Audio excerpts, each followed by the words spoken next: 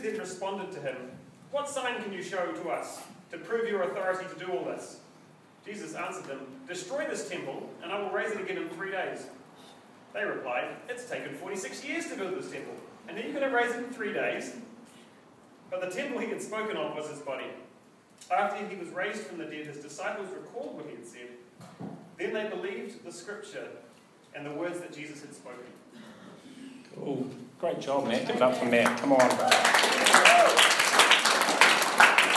can kind of lay it there with this like Monty Python-esque kind of vibe, eh? It's taken 46 years to build this temple. Bring me a shrubbery. Well, the thing about this passage, right, for me, is this passage does not fit with my Jesus. This passage does not fit with my meek and mild and non-violent Jesus. Does anyone else feel that? That like, yes, a few people, it does not fit with my Jesus. And I'm wondering, the question I ask when I look at this passage is, what on earth makes Jesus, who seems to be so patient and so measured all the way through the scriptures, so angry here? And then the other thing that comes to mind around that is this is not like someone pushed him too far. Like, this was deeply premeditated. Like, he sits on the steps for a day, braiding a whip, slowly going, "This is going to be sweet when I'm done." Like, there's something about the scripture which doesn't sit with my picture of Jesus. And so I have to wonder what is going on here. If we don't really see this behaviour from Christ anywhere else in the scriptures, then what is happening here that gets him so fired up? And to understand that, what we need to understand first is what the temple was. So the temple was the central place of the Jewish faith. This is, for the Israelites, this is the dwelling place of God. You had the outer courts, which you could enter through. You could be in the outer courts if you were a Jewish woman. And then you had the inner courts, which the men could enter into. And then you had the inner porch, where the priest could enter to. And then you had this place called the Holy of Holies, which had a big, heavy velvet curtain in that only one priest could enter into once a year on Yom Kippur, the Day of Atonement, and make atonement for the sins of the people.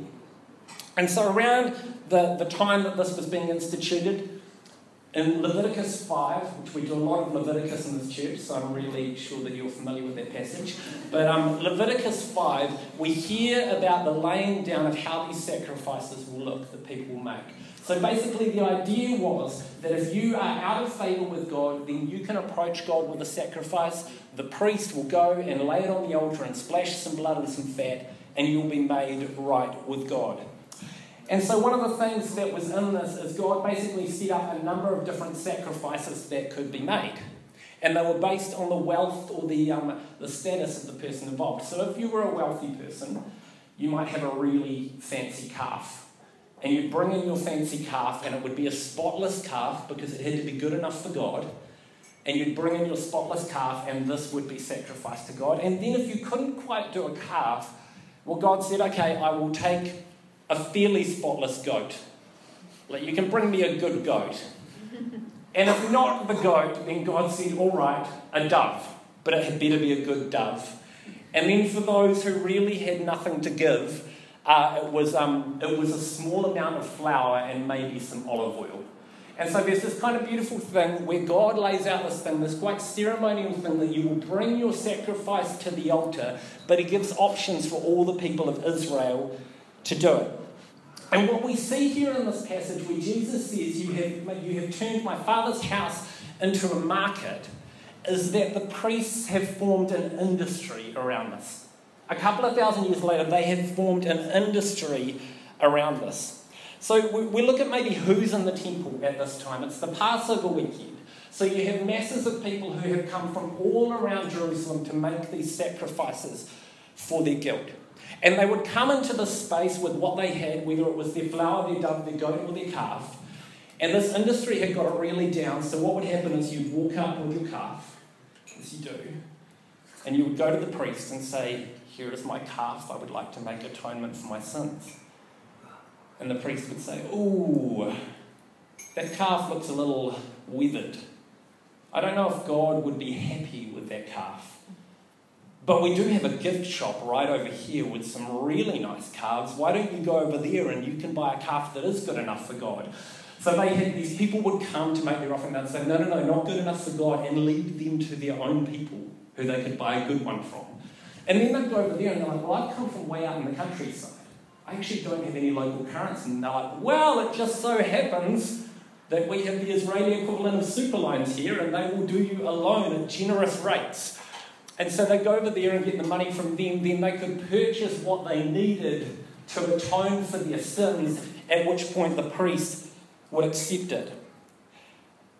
The ruling religious industry and institution of the time had taken a sacred thing by which the people could be made right with God, and they'd turned it into an industry that became a barrier to peace with God. And so you start to understand how angry Jesus is at this moment. That the Father had laid down this way that people could be at peace with God, and then these fancy men have come in all their robes and they have put barrier after barrier after barrier in the way of people accessing that God. You know, there's another scripture where Jesus says that the Pharisees lay up heavy burdens upon the people, but they won't even lift a finger to help them move it.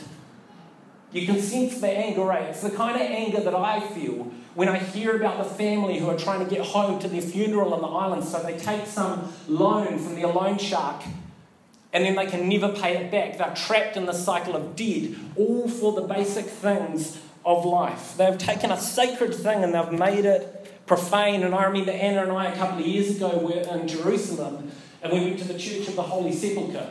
And the Church of the Holy Sepulchre, so they say, has the place where Jesus died, the place where his body was laid, and the place where he was resurrected, all within about 10 metres of each other, apparently. And you go into this place, and there are signs which say no tour groups, no talking, no photography, no selling your wares here. And you walk into the place, and it's just like trinkets everywhere, and it's loud tour groups, and it's photos, and you're trying to have this sacred moment with God in these spaces, but the moment you stop for a second, some angry Orthodox priest hits you over the back of the head and moves you on.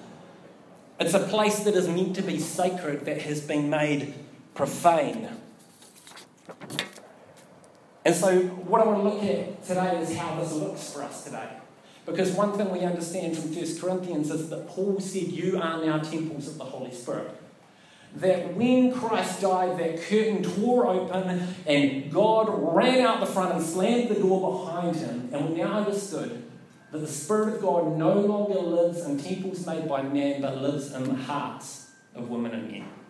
And so we are those temples, and in the same way, we've put a market in the temple. Our contemporary state religion is consumerism. And so often, our ideas from this culture which surrounds us have become intimately intertwined with those things which are meant to get us to God. So the question I want to ask today is, where have we turned the temple into a market? Where has our faith, our following Jesus, turned into something driven by the principles of the market? I want to tell you 3 quick stories. A couple of years ago, Anna and I were in Kolkata in India, and we went to the temple of Kali. Kali is a god of war in India, and we went to this temple. And it is the craziest place. You come in, and just as you come in, there is a dying tree to your right, which women wanting to conceive a child put money on the dying tree to be made fertile. And then you come around the corner from that, and every day they slaughter 15 to 20 goats. It's like Old Testament religion. It's like crazy stuff. And you've got this pool of blood kind of halfway up your shoes the whole way through it. And we come around, and then we turn this corner and we look through a blazing fire into the eye of Kali, which is hidden behind this kind of altar blazing in the background. It's like Indiana Jones kind of stuff. And we're looking at this eye, and then we get walked around to a pool at the back and out to this idol. And then all of a sudden, a couple of hands go out. And we're like, well, what? It's like, it's time to pay. It's time to pay for this sacred experience. And we suddenly realised that the thing that was meant to be about something sacred or something religious was actually about fundraising. Was actually about something quite different. We got a tour. You get a tour, we get your money. We didn't realise it was a transaction. See, our first place where I think the market enters our temple is our transactionality. The idea that everything in this world is a transaction to us these days. So much of our lives has become framed through this idea. We ask in our relationships, am I getting as much as I put in here? Is this an equal transaction that we're experiencing here? We're in a constant habit of evaluating our experiences and our purchases on whether we believe they equated to what we put in for them. To the point where you hear people, maybe at the end of a Sunday night, you've had that conversation and people are evaluating whether coming here on a Sunday was worth the 2 hours of their lives they put aside to be here. We're stuck in this model of transactionality, you get it, eh? And that we evaluate everything. And if we're not careful, we fall into the trap of believing that a faithful life requires God to uphold his end of the bargain for all those hours we spent praying and reading the Bible and being pious. That God, when are you going to deliver on my faithfulness? When are you going to come through? And grace is defined as unmerited favour. Romans 5:8, God showed his love for us in that while we were still sinning, he came and he died for us.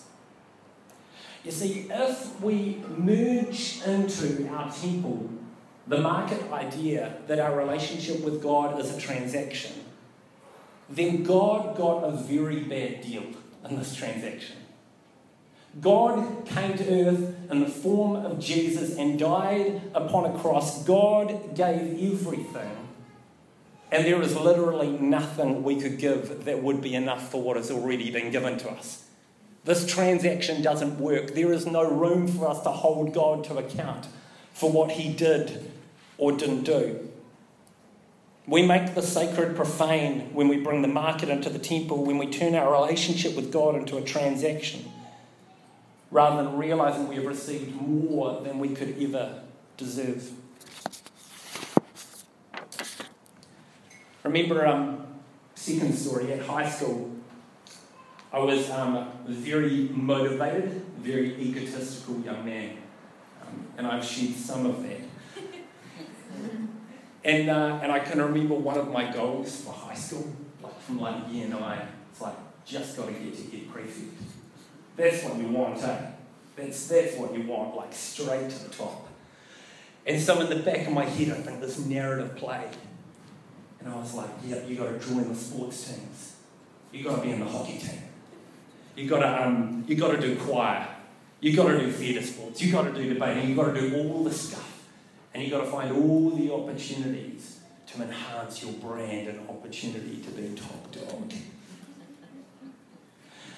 And the funny thing is, that I came to faith and I started to understand that self-interest was not really the way that Jesus calls us to. But conveniently, I found another ladder to climbing Christianity. It's like me and Dave were in this band. And I'd go along, I'd make all the phone calls for the next gig. And I'd do the networking at the gigs for the next opportunity. And we'd go along to the talent quest and I'd go and speak at things and it was like Scotty straight to the top. I found out that the same thing that I did in the world, I could totally do in Christianity. That there was a ladder to climb within this thing too. Our second place where the market can enter our temple is around spiritual careerism. And the idea that we are building a track record, we are building a sense of our depth with God that asserts our ego. You see, one of the key things Jesus does for us is invite us to crucify our ego by becoming lowly. He says, the greatest among you will be the servant of all. Part of his ruthless critique of the Pharisees and the religious officials, he said, you are whitewashed tombs. You are beautiful tombs on the outside, but on the inside you are all rotting flesh and decay. You're playing a good game. He said, you are like a cup where the outside has been washed, but the inside has been left moulding. He calls them a brood of vipers. You see, when the values of the market enter our temple, we trade in earthly careerism for building a good Christian life instead. We say we're going to build our character. We're going to build spiritual disciplines. We're going to build a prayer life. We are building a scripture habit. We are building a commitment to the margins. And all the time, this thing of Christ, which we need to destabilise and dissolve our ego, we have reappropriated to inflate ourselves again with a false sense of self-righteousness. You see, Jesus did not die in order that we would be people with a more well-rounded faith. And Jesus never actually told us to build anything. He invited us to grow in relationship with him. And the thing I find really offensive about that is if Christ calls us to build something, then I can measure myself against all of you guys. Because I can build my spiritual tower and I can say my tower is taller than yours. Or I can build the depth of my prayer life and I can say it is deeper than yours. But if I'm not called to build, but only to grow in relationship with Christ, then none of us can say that we are any further or any better than one another, right? That Christ does not offer anything to our ego. You cannot clock Christianity. You can't. This is not a game you can clock. This is not something you can work out. You get to one depth of knowing God and you realise you know nothing. And then you get to another depth of knowing God and you feel really good about yourself and you realise again, I know nothing. There is glory unto glory unto glory unto glory of knowing God. And the moment we think we've worked it out and it starts to stroke our ego a little and we feel like we're building a good Christian curriculum vitae, we realise we don't know shit. And again and again and again it happens. You cannot clock Christianity. We make the sacred profane when we bring the market into the temple, when we turn our relationship with God into another means by which we build ego, career, and status. In our community, the Cuba chapter, there is not a lot of private space. So you basically have your room and then everybody's space. And what I've noticed is that this results in all of us kind of creating our own little kind of fortresses of safety. And they're not spaces, but they're funny little things. So like the other day, I reached for some peanut butter and Andy said, "That is my peanut butter." It's a little fortress in a can. And I had this set of like mugs that I've collected from all around the world. And I'm like, you can touch anything, but if you touch my mugs, I will kill you. We build these little things, that hold our individuality and our identity together. So often when we find ourselves in a room full of people like this, we need to make ways of asserting to ourselves that there is something different about us from everybody else. Our third place where the market enters the temple is individualism. It's one of the core tenets of this capitalist consumer religion that we live among, is the idea that I must be an individual at all costs. Do not take my individuality away from me. And one of the interesting things, if you just break down that word, individualization, what do you have in it? You have division.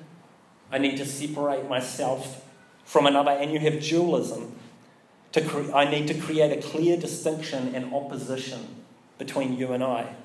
In essence, individualism is to separate myself from you and then to define myself in contrast to you. And a few things this does is it means I have to create an other.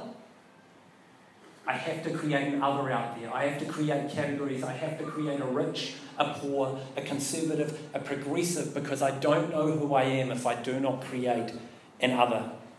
It means I have to separate myself from them by race, by class, by gender, by religion, by belief. And it means I have to define myself always in contrast to another person.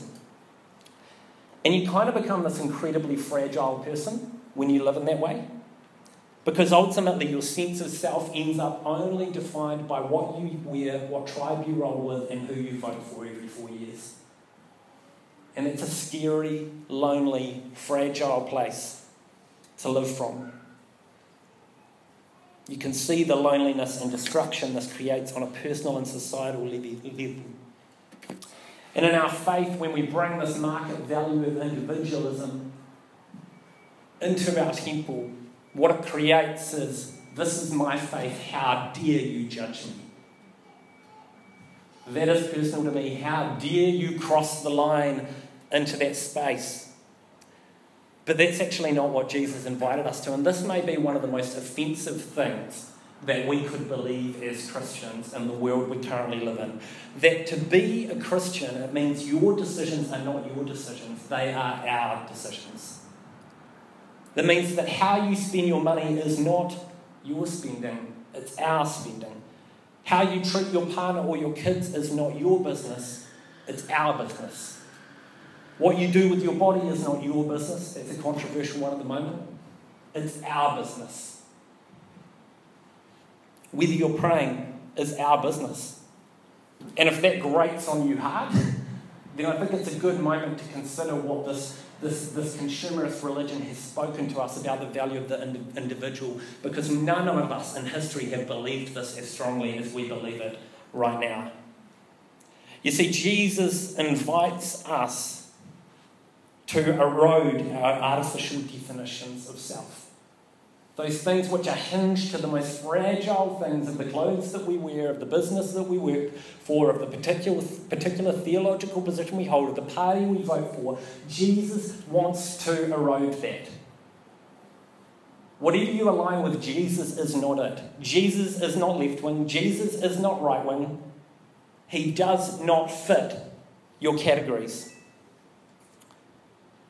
Your ability to grow a relationship with Christ will be equal to your willingness to dissolve the part of you that wants to define yourself in opposition to others.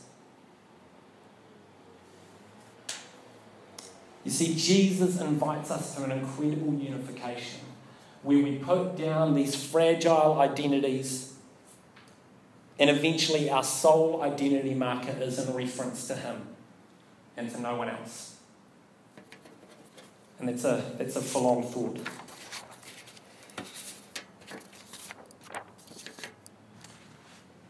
And if you look at the early church, they were defined by disintegrated boundaries.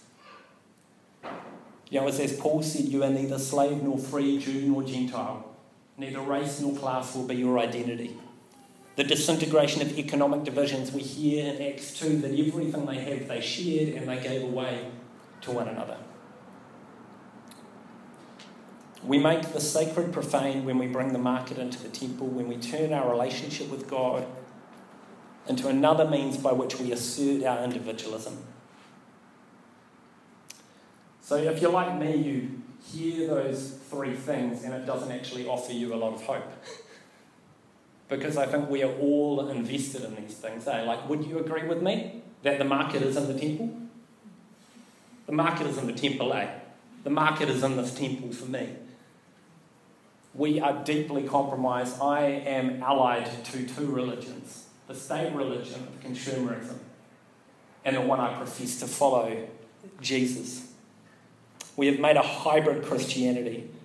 We have turned God into the cosmic slot machine through transactionality. We have used God as a means by which to fortify our ego rather than to pull it apart. We have traded identity in Christ instead for opposition to the other. But this is the hope, is that Jesus is the one who clears the temple. Jesus is the one who drives the moneylenders, the priests, who drives the gift shop, the loan sharks out of the temple. It is not on us. It is Jesus who drives out the corrupt religious officials. It is Jesus who drives out the loan sharks and the moneylenders. It is Jesus who returns the temple to what it is meant to be, a house for the Father. It is Jesus who offers us freedom and cleansing from our hopeless desire to make everything a transaction. It is Jesus who crucifies our ego and helps us to find the heart of our faith is in giving our lives away. It is Jesus who dissolves our individualism and teaches us to belong to Him. And so what we're going to do here is enter into a different kind of worship from what we've done here before. I'm going to lead you guys on a guided meditation, and what we're going to do is spend some time in the temple of our hearts. And we're going to invite Christ into that place. How does that sound?